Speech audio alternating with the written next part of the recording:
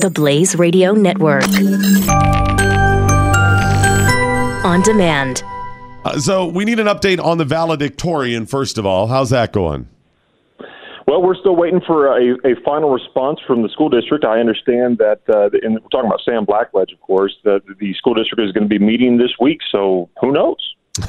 It's so weird. It's so weird. Such an odd case. I can't believe how many of these people, first of all, Jeremy, wouldn't say, you know what, hold on here a second, guys. Let's make sure we're, doing the right thing. Not even just constitutionally, but are we doing the right thing here, you know?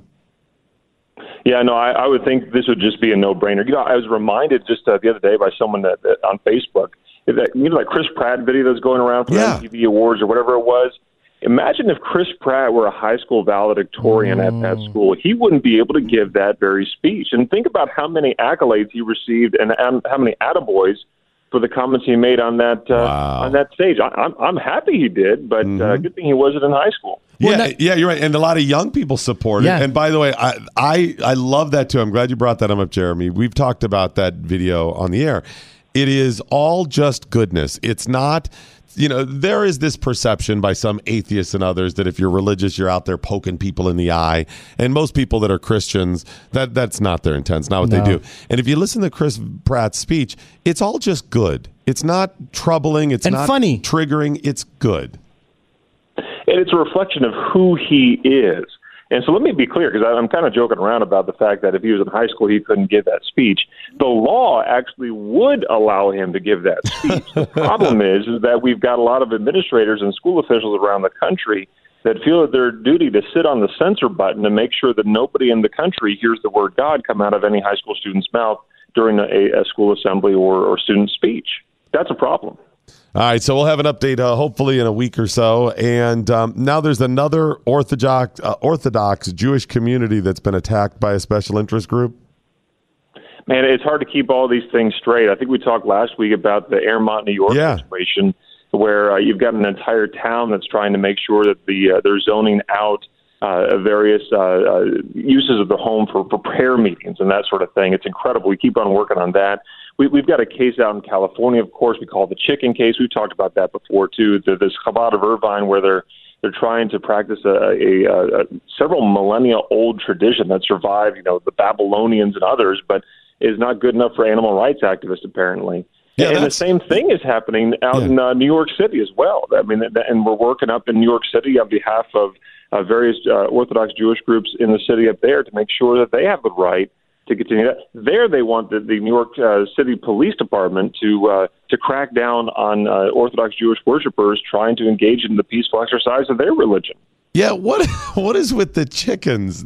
Explain what's going on. I'm a little lost on that. Yeah, during Yom Kippur, between Rosh Hashanah and Yom Kippur, the Orthodox Jewish community has this ritual that they do, or a ceremony in which they contemplate the atonement of their sins, and they use a chicken to do so. So they take a chicken, they say a prayer as they wave the chicken around their heads, and they contemplate their own atonement, that my sin is being cast upon this kind of chicken, if it weren't for me, that kind of thing. And then they slaughter the chicken, kosher style, of course, and they typically give the meat of the chicken to the poor or what have you.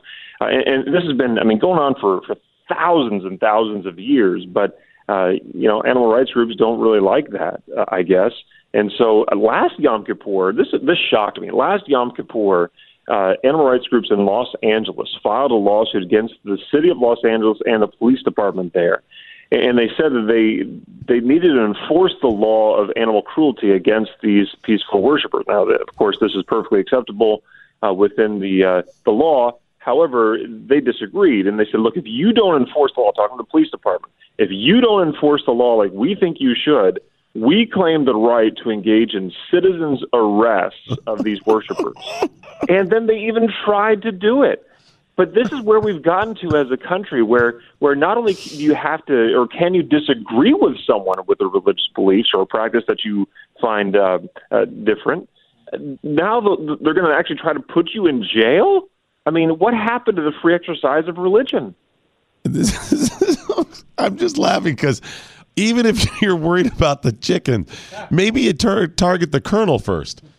Thank you. I'm just like Chick-fil-A. You already hate Chick-fil-A. Go a little bit bigger into Chick-fil-A. Wow, Jerry, that's just nutty. Hey, so you're in D.C. right now? You're at the Supreme Court? Yes, sir. I'm in Washington, D.C. today. Lots of big things happening at the Supreme Court today. What are you waiting to come down or hear about?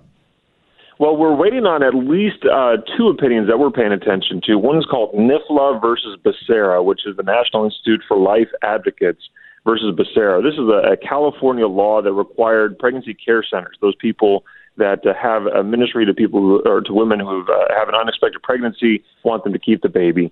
The state of California has required them to post in their lobby, "Hey, we don't perform abortions at this place. Go over there." And so it's a compelled speech argument. Can the state of California force religious organizations like these pregnancy care centers to engage in speech that they have a moral objection to speaking? We're waiting for the Supreme Court to hand that decision down this morning. Interesting. There's also the case called Trump versus Hawaii, which is better known as the travel ban case. That's going to have potential religious liberty implications in that as well. And then later on today, we're going to make a couple filings at the Supreme Court of the United States as well, especially in a case that you guys probably know a lot about, Coach Joe Kennedy, the coach in Bremerton, Washington, that took a knee for 15 seconds after a game and was fired. The Ninth Circuit, also in the California area, the California, Washington, Oregon range there, they said that it was perfectly permissible to fire this coach because he could be seen by the players and fans in the stands, and we know what you're doing. And so there was fine to fire him. We are going to the Supreme Court of the United States because you shouldn't be fired from your job for simply saying a 15 to 30-second silent prayer on the 50-yard line. Wow, that seems like a pretty simple case, but there's a lot of little nuances to it because there is the question of if he even admitted, yes, I was praying, whatever. But before you even get to that, he could be doing anything when he kneeled. Silent reflection, it could be anything. Yeah, and the scary thing about this case is how broad it could reach. Yeah. Because what the Ninth Circuit based their decision on is that he was engaged in some demonstrative religious activity and the public could see him. Well, what would this mean? Let's say the quarterback goes down with a torn ACL in the middle of the game, which so often terribly happens. If the coach says a silent prayer, makes a sign of the cross, praying that the kid doesn't ruin his life or his chances at a college scholarship or whatever else, is he going to be fired? What about the coach on the sideline wearing the crucifix or his yarmulke? Are those coaches standing for termination? Well, what about if we get off the football field for a second and go into the school? Because these are still school districts. What if the teacher is saying grace over her salad at lunchtime and the students happen to see her? For goodness sakes, what happens if a teacher says "God bless you" to a student who sneezes? Wow! I mean, that's demonstrative religious activity. Are these teachers all subject to determination? Well, and then under this decision, we think so. Was there argument that you knew everyone knows what he was doing when he did that? That's what was part of the argument. Part of the argument was that yes, because we know what you're doing. You're not looking for your contact or tying your shoe, or at least they think so. When you're down on one knee, taking 15 to 30 seconds to have silent prayer.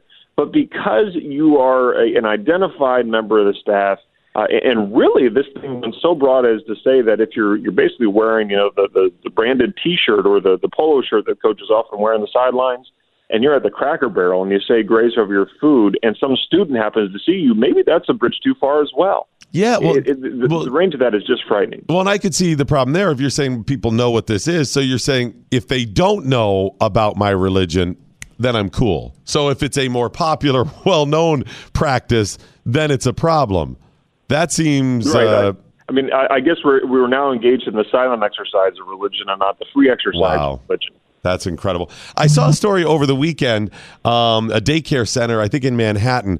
A little kid goes to school. He's wearing a Star of David necklace, and the school banned him from wearing the symbol, but they said it was a safety issue because it's sharp. The little pointy, the little 6 points are sharp. Look, in this business, I think I've seen everything, and I see these cases as well.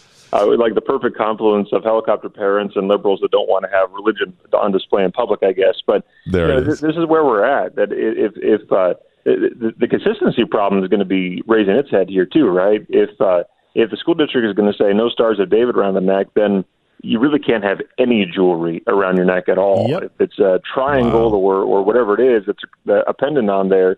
To single out a religious item that is a part of the religious belief of a student could get that school district in some hot water.